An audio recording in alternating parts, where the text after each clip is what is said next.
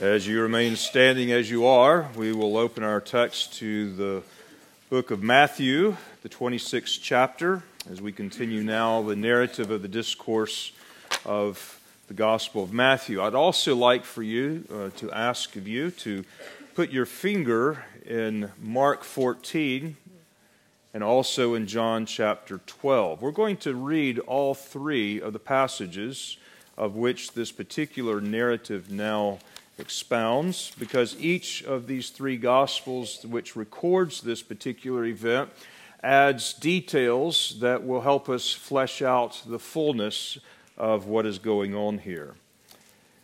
As I'm going through the liturgy myself, the Lord is opening my eyes to little things.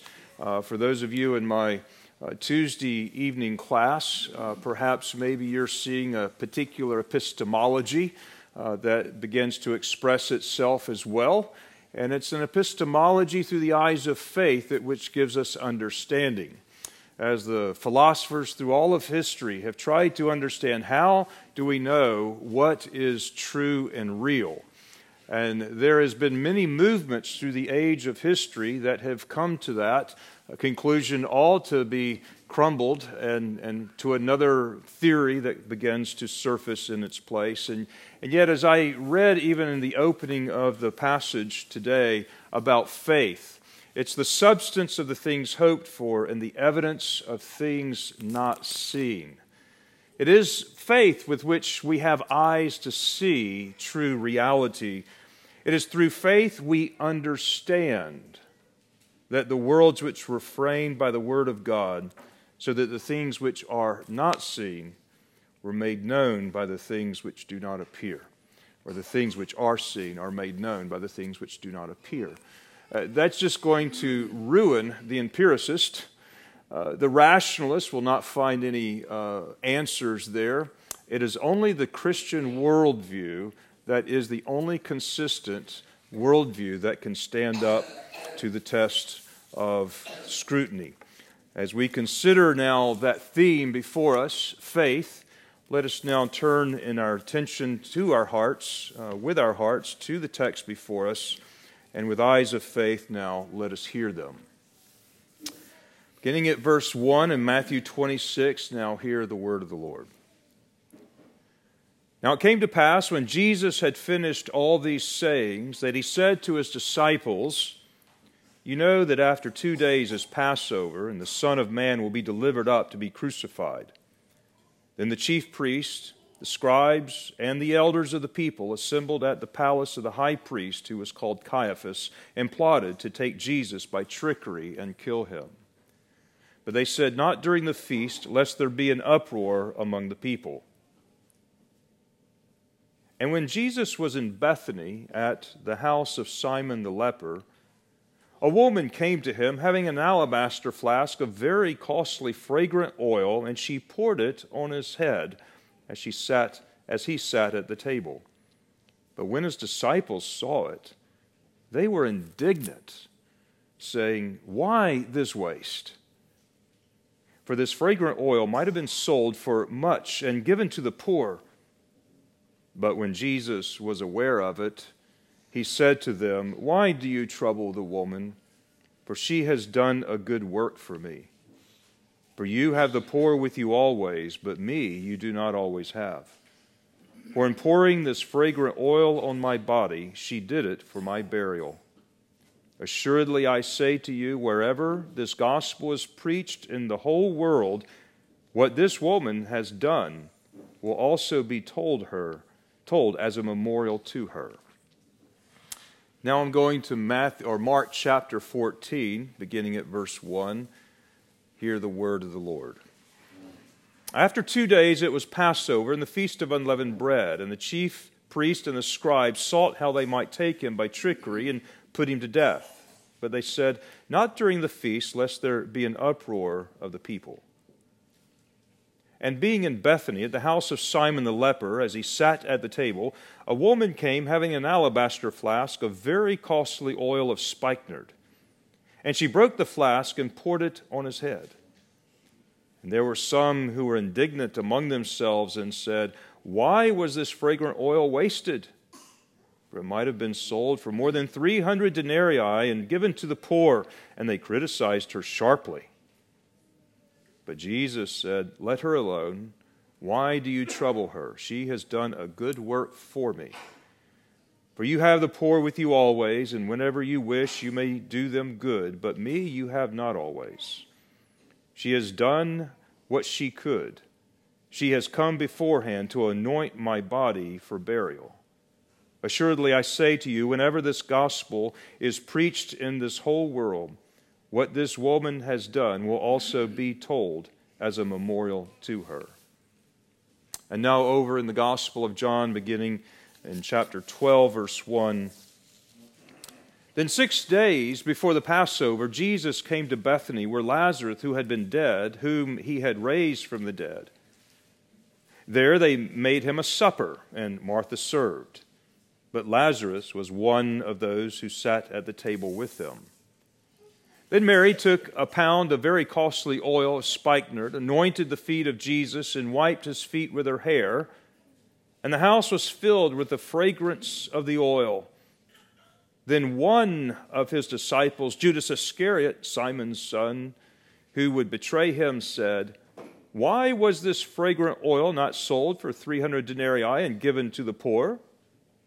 And then he said, he said, not that he cared for the poor, but because he was a thief, and he had the money box, and he used to take what was put in it. But Jesus said, 'Let her alone. She has kept this for the day of my burial. For the poor you have with you always, but me you do not always have.' Now a great many of the Jews knew that he was there, and they came, not for Jesus' sake only, but that they might also see Lazarus, whom he had raised from the dead. But the chief priests plotted to put Lazarus to death also, because on account of him many of the Jews went away and believed in Jesus." Our gracious Father, as we come to this your word today, open up the eyes of our heart that we may see and understand what is true. And when we know the truth will set us free. And we ask that you would free us this day, each one of us and us as a whole, that we might serve the Lord Jesus with greater freedom and expression, that if there is one here today that does not know you personally, that you would open up their eyes of the heart, that they can see and that they can believe and they can understand. We pray that the Spirit of God would strengthen us all in our faith and teach us the way of life. And we pray that your Spirit would apply these truths in ways that only you can through the preaching of your word. In Jesus' name, amen. You may be seated. For those of you who may have had the opportunity to visit Washington, D.C., some of you live very close by there at one point, you might notice that it's filled with memorials. I've had a couple of opportunities to visit the city myself. Most notable memorial is one that stands 555 feet, made of marble, which is called the Washington Monument. It was built over 50 years before it actually could be opened to the public, and it stands there in Washington, D.C. as a memorial to George Washington, who many would consider as the father of our nation. There's also the Lincoln Memorial, the Jefferson Memorial, the Franklin D. Roosevelt Memorial. There's a bunch of memorials in the city. And as you consider the significance of the person of which the memorial or the monument is memorializing, usually the more significant the person, the more honor is paid and the more expensive or lavish the monument. In our passage this morning, we find a memorial of a woman that Matthew doesn't even name in his gospel. But yet, because of her faith and what she did through her faith, Jesus memorialized her in the Scriptures, and we are living today, even right now, in this memory of the tremendous act of faith that Mary of Bethany did. This morning I want to preach to you on just a very simple concept that our humble faith will be rewarded by God. It's not about making a name for yourself. That was the focus of the envy and the pride of which the religious leaders of Israel were focused. They were moved in their spirit against Jesus because of the envy that they had for him. And they were leading the crowds away from themselves, and people were following Jesus, and that was taking their status away. It's not about money or the things that money can buy or the cares of this world. It's those very things that choke out the fruitfulness of true life. It's that which Judas was after, the cares of the world. But God called each one of us to live humble lives, simple lives in that respect, lives that are faithful to Him. And even doing the little things day by day in the mundaneness of everyday life, in living faithfully to Him, that is the life that will be rewarded. And this is what the woman did. She was living faithfully. And even when it drew the criticism from Jesus' own disciples, Jesus stepped in and defended her and memorialized her forever in the Holy Scriptures. The Washington Monument's been around for just a little over 100 years. This has been around for over 2,000, and some of it far longer than that. Only a few will know about the Washington Monument and other massive monuments, but millions upon millions, and who knows how many angels know about this woman. That's what Jesus did. He humbles those who honor Him, or he honors those who are humbled to come to honor Him. It's the acts of faith, whether they be simple acts of faith or whether they be lavish acts that faith has moved us to do. It is that which Jesus will reward.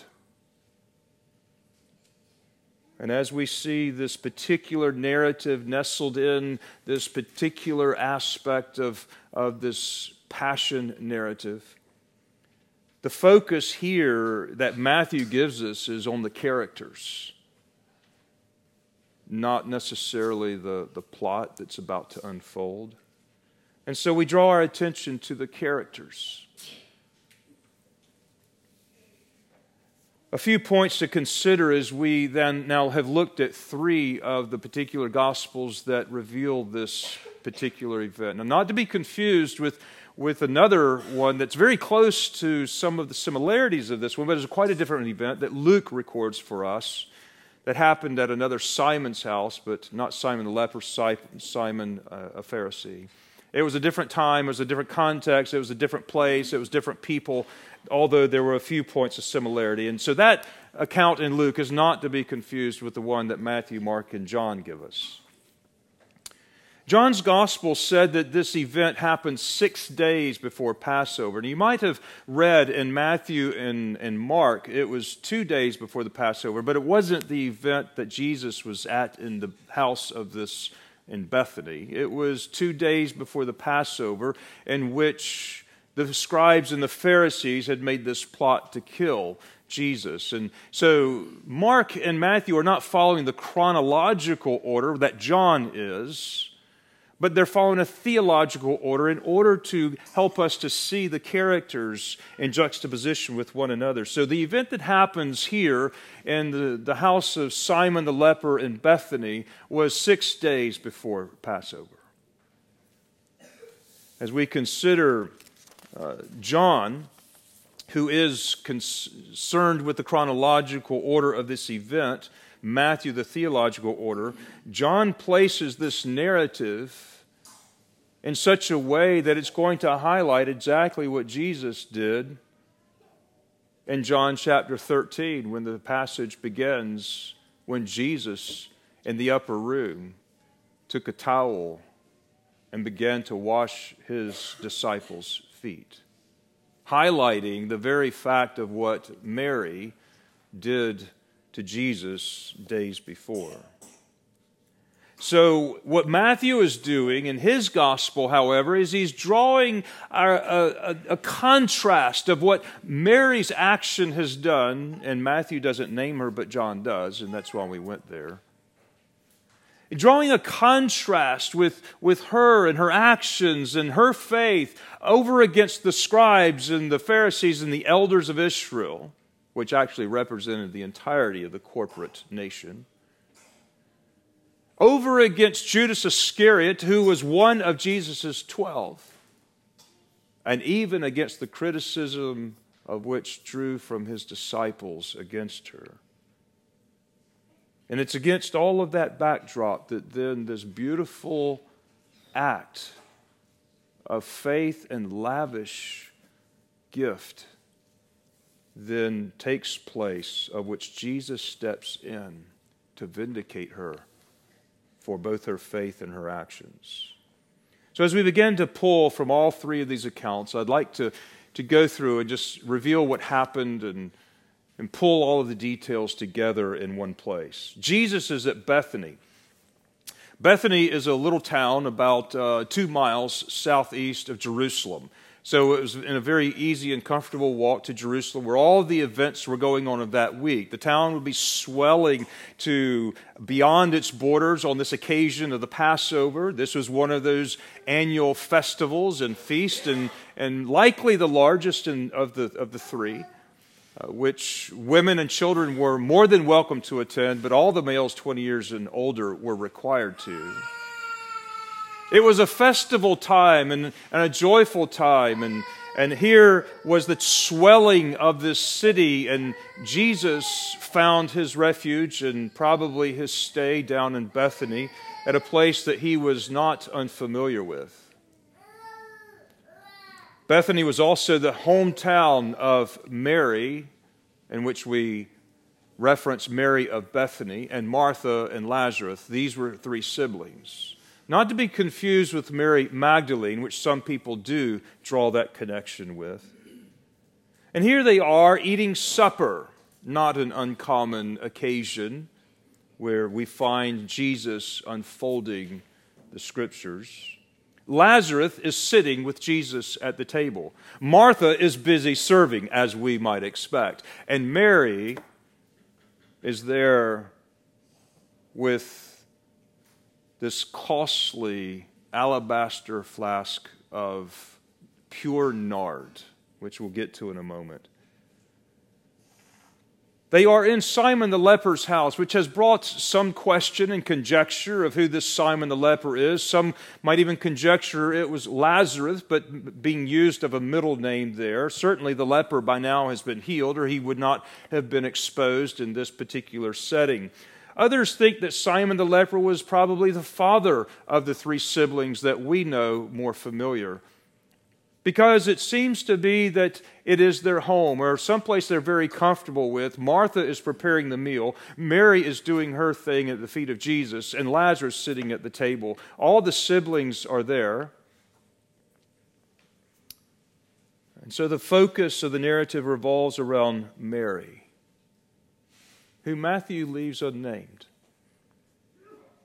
Matthew's theological connection juxtaposes Mary's action against the plot of the Jews that just took place, at least in his narrative, but actually happened a couple of days later. And that's why I think Matthew is juxtaposing those 2 events, even though they are a little discontinuous in our chronological history. Because he's drawing attention to the contrast that's going on. Matthew, in his first 5 verses, Jesus is informing what is about to happen. And then it shows where the religious leaders went about and plotted how they might kill him, and the logistics began to take place.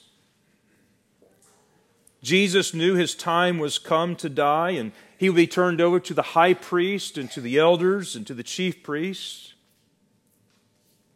He would die at their hands. The plotting was already fixed. The logistics now had to be figured out.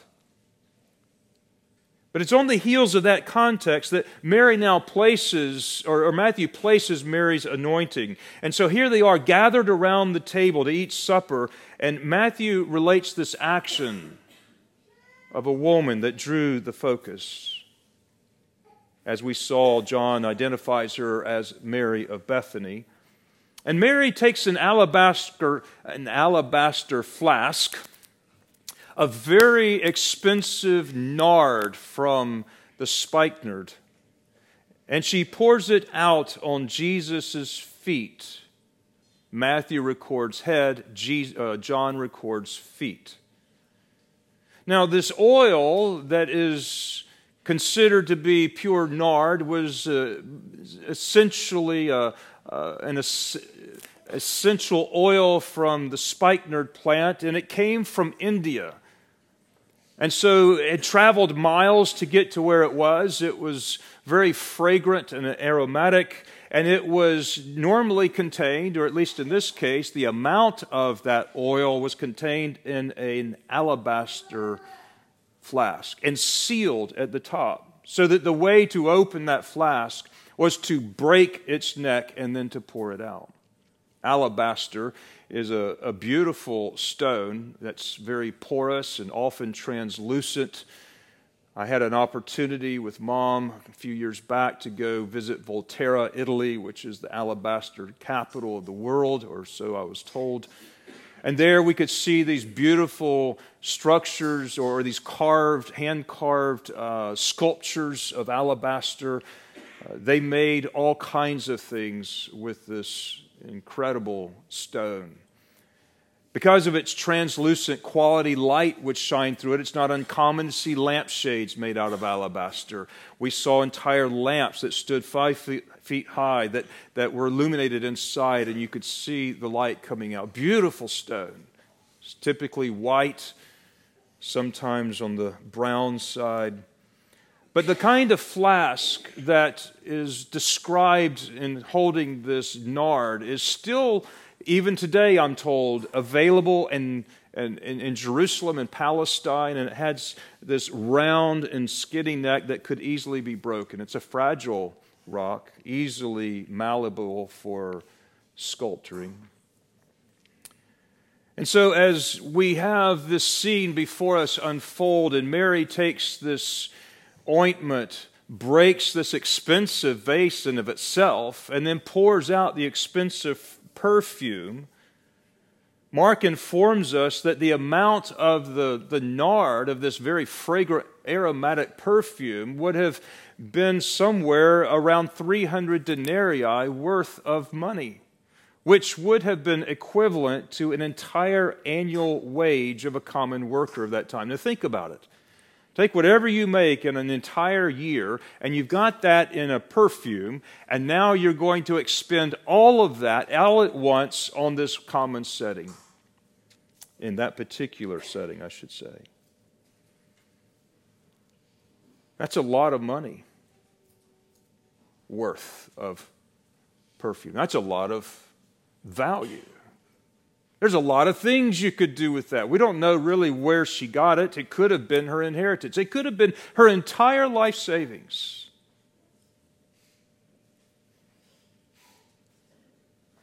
But the one thing we do know of, it was worth so much that it stirred up the disciples.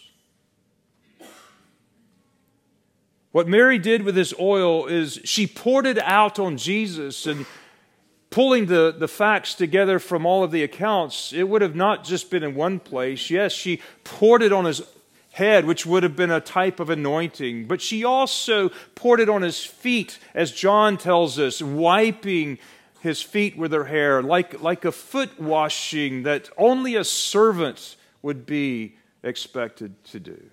And that which John would then take into the next chapter. And I think that's why John focuses on the feet, because he's going to bring that into the narrative of the upper room discourse with Jesus and his disciples that would happen in a very short amount of time. There's a connection. There's these narrative arcs. And John's narrative arc wants us to focus on one aspect, and Matthew wants us to focus on another aspect, but they are all part of one narrative. The house fills with the fragrant aroma, as one might expect. And what's notable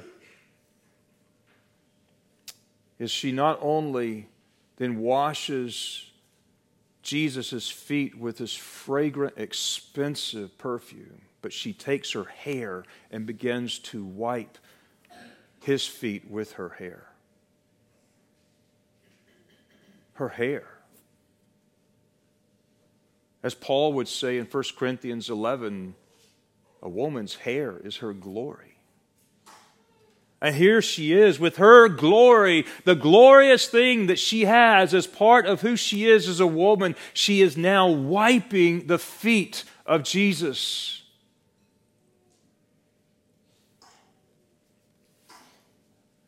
You might remember Mary.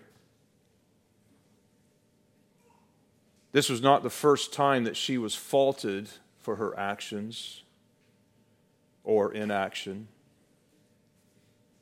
Remember Martha, his sister, complained to Jesus about Mary because Mary was not serving with Martha and being busy about the work of the house and being of the hostess at the time.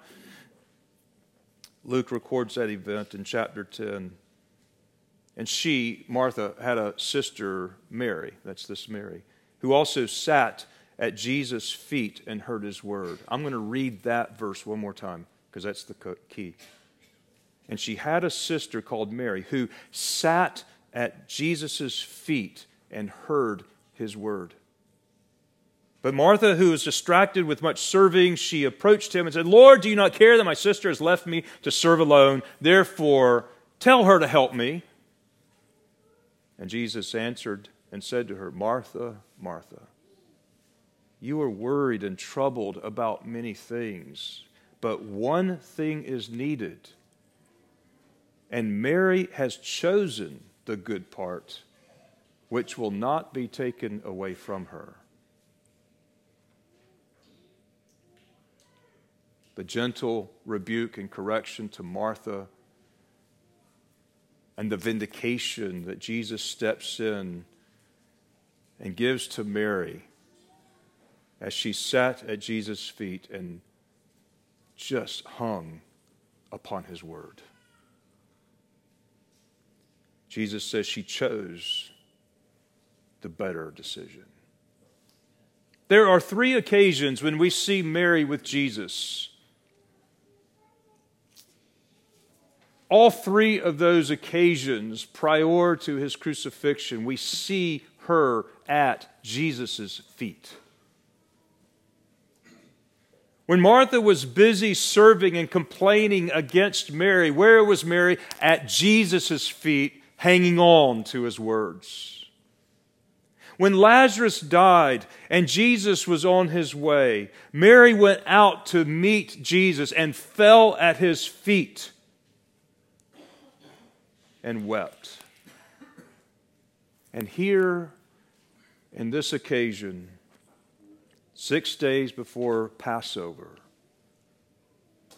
she is now pouring a year's wage earnings worth of fragrant oil on him, specifically on his feet, and wiping his feet with her hair at Jesus' feet. Mary was very familiar with those feet. Each time we see Mary acting, we see Jesus acting in her behalf. With Martha, he gently rebuked Martha, informing her that Mary had chosen the good part. At the time of Lazarus' death, Jesus responded to her weeping, wept with her, and brought Lazarus back from the dead. And here, when she would then pour out all of this sacrificial, fragrant oil in an act of faith and with understanding, he would intercede to again vindicate her in the presence of all as he corrected his own disciples, and then went on to say, her act of faith will now be a memorial to her every time the gospel is preached. And here we have it this morning. As I am mentioning her by name, as I am calling our attention to these events, she is being remembered. And Jesus made sure that happened. Now, 2,000 years later and continuing. Today, the preaching of this text is doing what Jesus said would happen. But her action incited the criticism of the disciples. We see, first of all, but only from John, where the criticism started. The criticism started with Judas. And he gives an argument that is an argument of pragmatism, if you will. It's a practical argument. He brings it in the form of a question. And he criticizes Mary. And he directs the criticism in the form that he starts as a question against what could have been done with all of this. Could have given it to the poor, could have taken a whole year. How many poor people could have been served and ministered? Doesn't that make a lot of sense? Rather than pouring it out upon Jesus.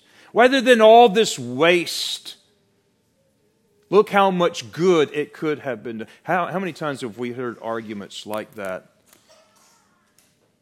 We can always think of things that money can be used for. Help more missionaries, help this project, help the poor, help this and help that. There are more needs than our monies can support, but the problem is, where is our faith to know where it should go?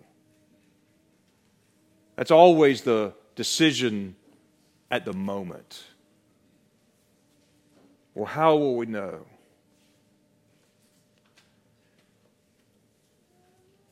In fact, this criticism that was directed at Mary, that started and was instigated by Judas, could have had implications to Jesus as well, because it was to him that they were looking to correct this problem.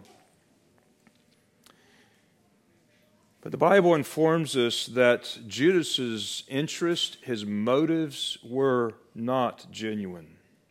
He actually wasn't genuinely interested in the biblical principle that he just cited. He was, in fact, a thief. He had kept the money box for the disciples, and he was the one that brought the criticism, because he had done the calculation. He had thought through the issue. He knew how much the perfume could have been sold for, and he was already thinking. But Judas was an unbeliever. He makes an argument, by the way, which is reasonable and it is practical, but it was an argument that was not made in faith. Only faith can lay hold on what is real, what is true, what is right. In fact, there are many reasonable and logical and practical arguments that sound right, but are contrary to what is good and right, contrary to the will of God. There are many that Paul comes right up to the knife edge, and then he would then use the logical argument by faith to say, God forbid. For instance, in Romans 6, we have one of those expressions. Where your sin did abound, God's grace did all the more abound. Well, then you might say, if God's grace all abounds more than over all my sin, why don't we just sin more that God's grace may abound more? It was logical. Some might say practical. And he would say, God forbid you think that way. You are actually missing the entirety of the point. And that's basically what is going on here.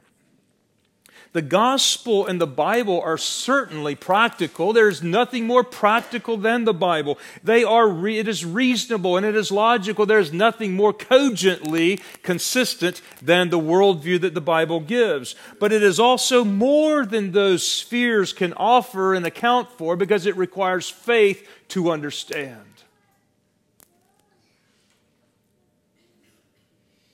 Faith is necessary to understand life, for knowing the will of God, for knowing the decision of the hour.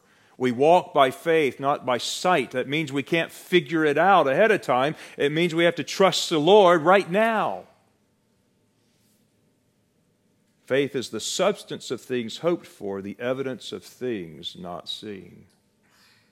I had a man one time stop by my office. He was a man in our church who was a very intelligent man, up in his 70s at the time.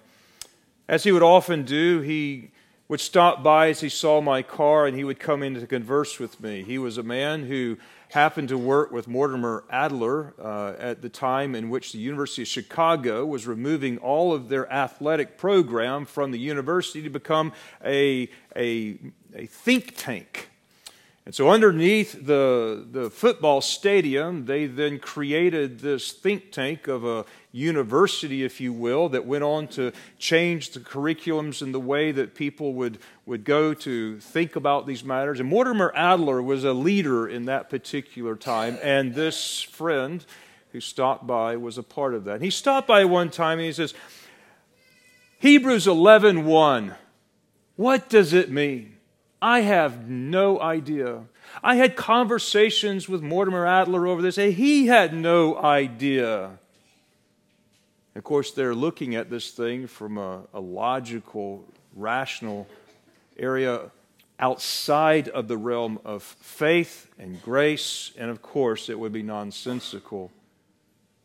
But I dare say everyone has a deep-seated belief and a presupposition, even that they're not conscious about, and they have deeply seated things that have been inbred in them by things that they were not even aware of. But here is what the Lord Jesus has done. He's opened our hearts with the Spirit of God, and He has given us the understanding of the things which are created are those things that are done by which we cannot see with these eyes. Judas didn't have the heart eyes. He had lived with Jesus and ministered for over 3 years. I don't think he even realized what was going to come about, but he had other motives that John reveals. And through a leading question and through a crafty question, which was not even a sincere and genuine question, though it appears to have logical, practical, outward implication, he led an argument that even some of the disciples gravitated onto. And so another group of people that we see here are the disciples. In Matthew's gospel, it says the disciples, as though all of them. Mark's gospel says some of the disciples, and John says Judas Iscariot. So what appears to happen is Judas led the argument, and then some, at least some of the disciples, then bought into it. Yeah, Lord, stop her from doing this. The argument sounds good. It's reasonable. Look how much money is being wasted. We could do so much more with this. And Mary then becomes the criticism by the majority of people now in the room.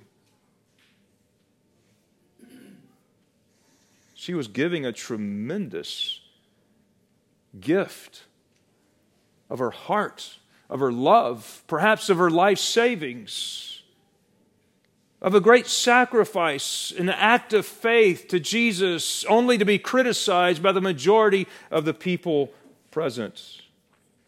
And it's at this point that Jesus steps in and He comes to Mary's defense.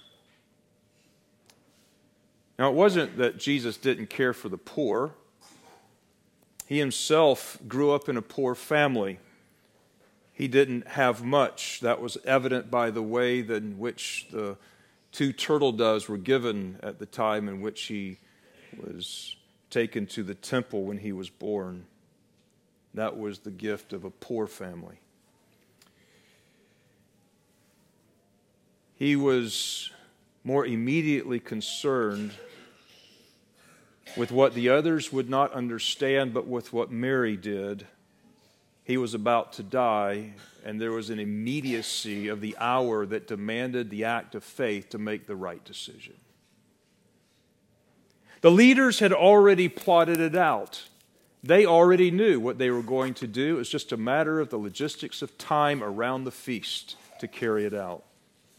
In the next scene, we see Judas siding with them. So he was ready to deny Jesus and to betray him, which we will shortly see. Jesus had informed his disciples on several occasions, but particularly just recently from the narrative, at least 3 different explicit times that he must go to Jerusalem and die at the hand of the people. But the disciples still did not have understanding of that. While 11 of these disciples were true followers, they lacked the understanding that only faith was going to give them. Mary, however, seemed to understand the need of the hour. Mary could see and understand something that the rest of them could not.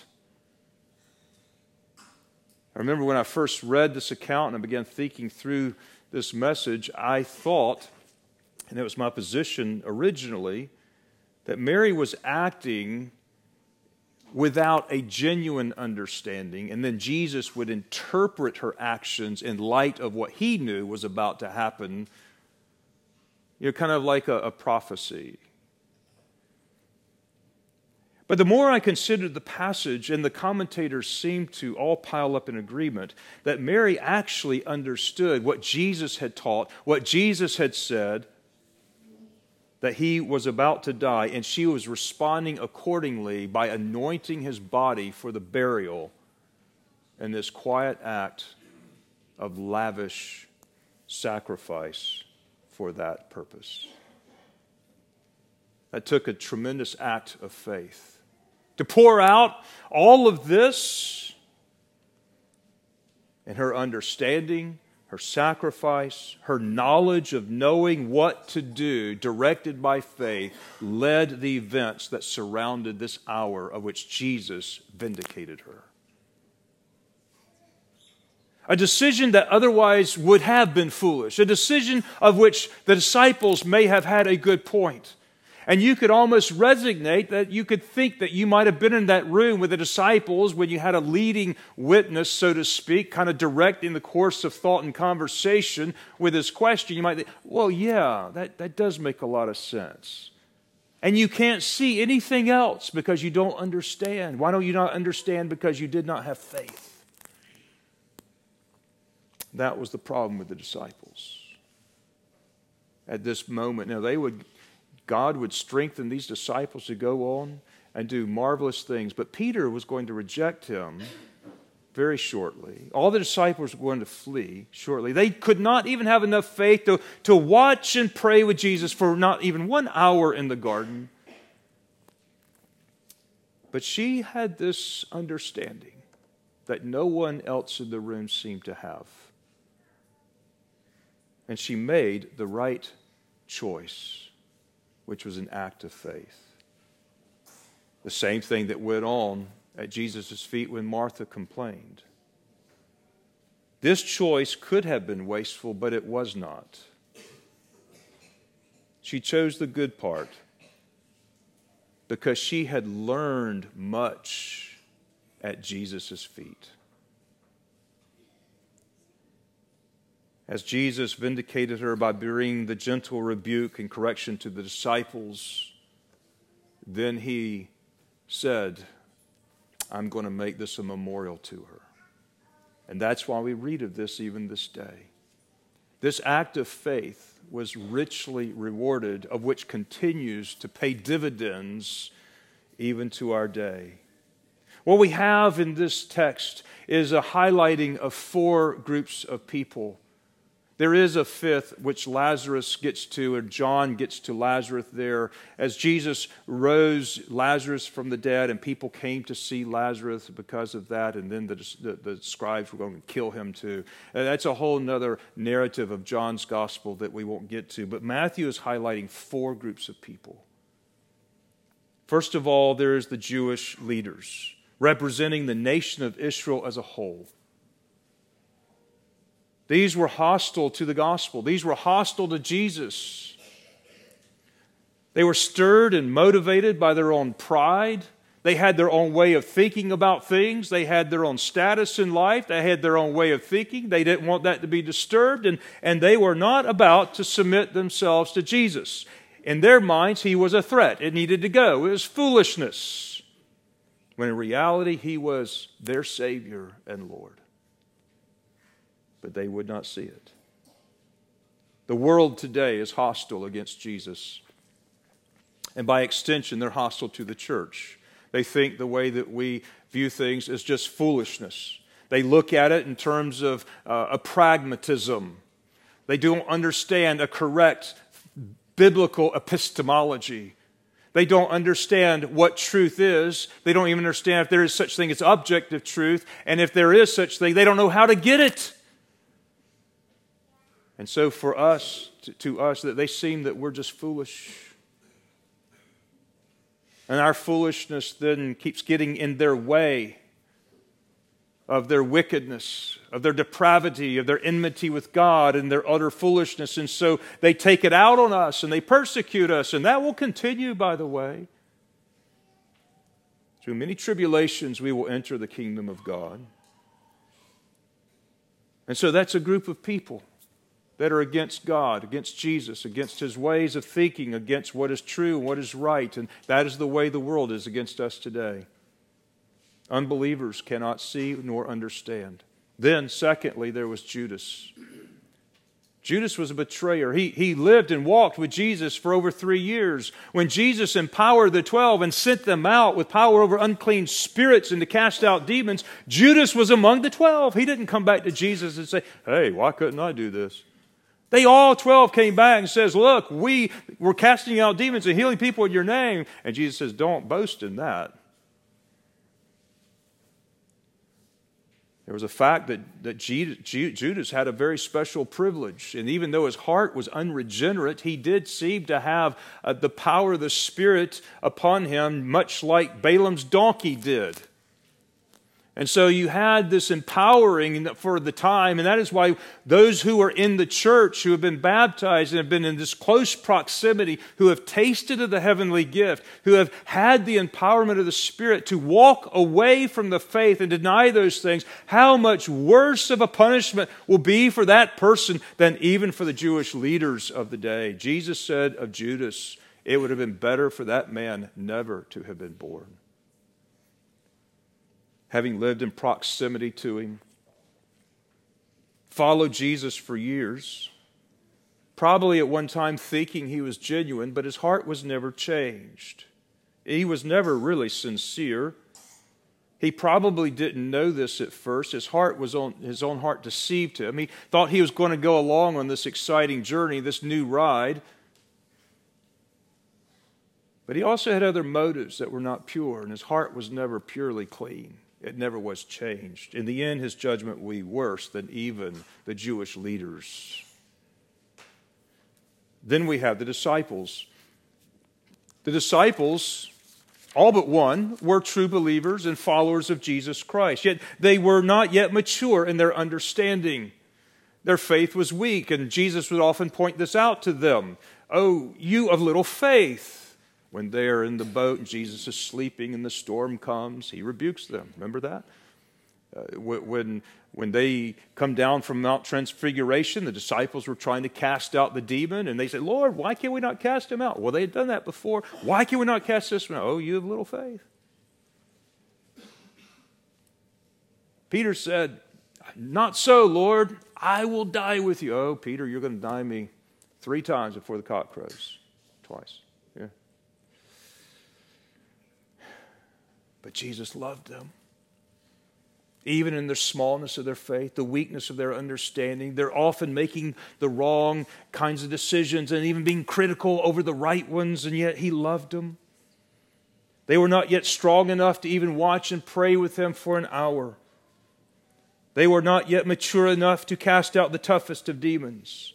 They did not yet have an understanding of what was about to happen, even though Jesus had informed them clearly, no less than 3 explicit times just before this happened.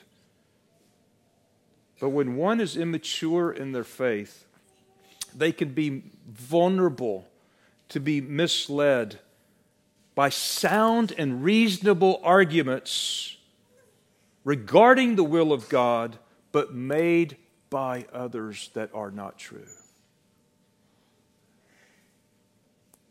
That's why Satan loves to implant tare among the wheat, because of the misleading of the sheep that can happen within its doors. And such was the fate of youthful disciples being misled by Judas.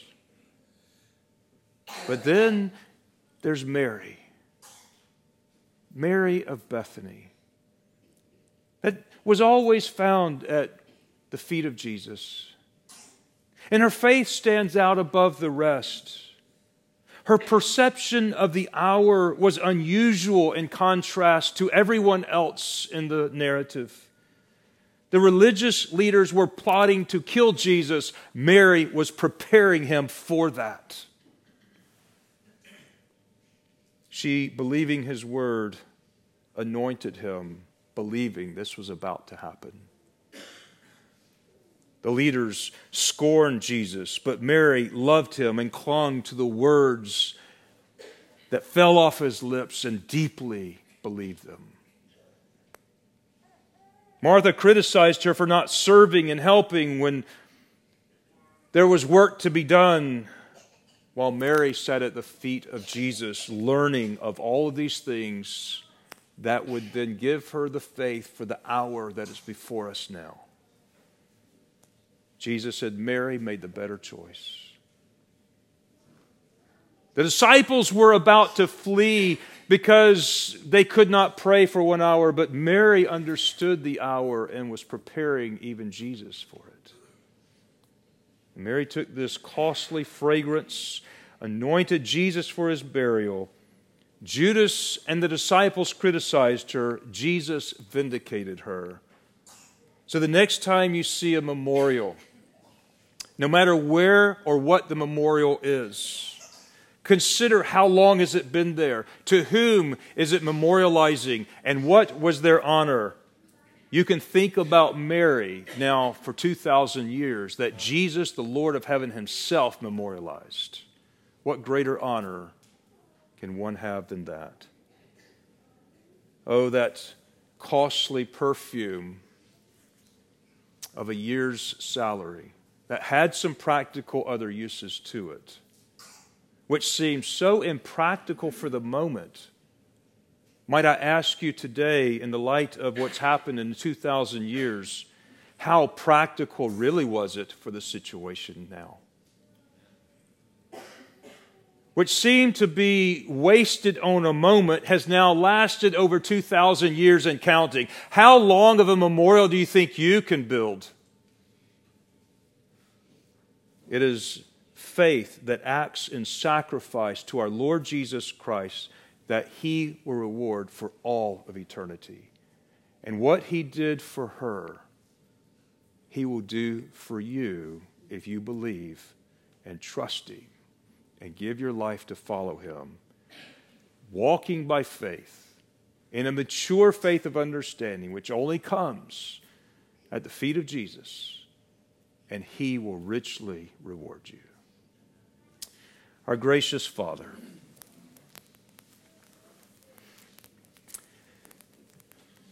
oh, the grace and the love that you show to your humble servants is more than we can think or imagine.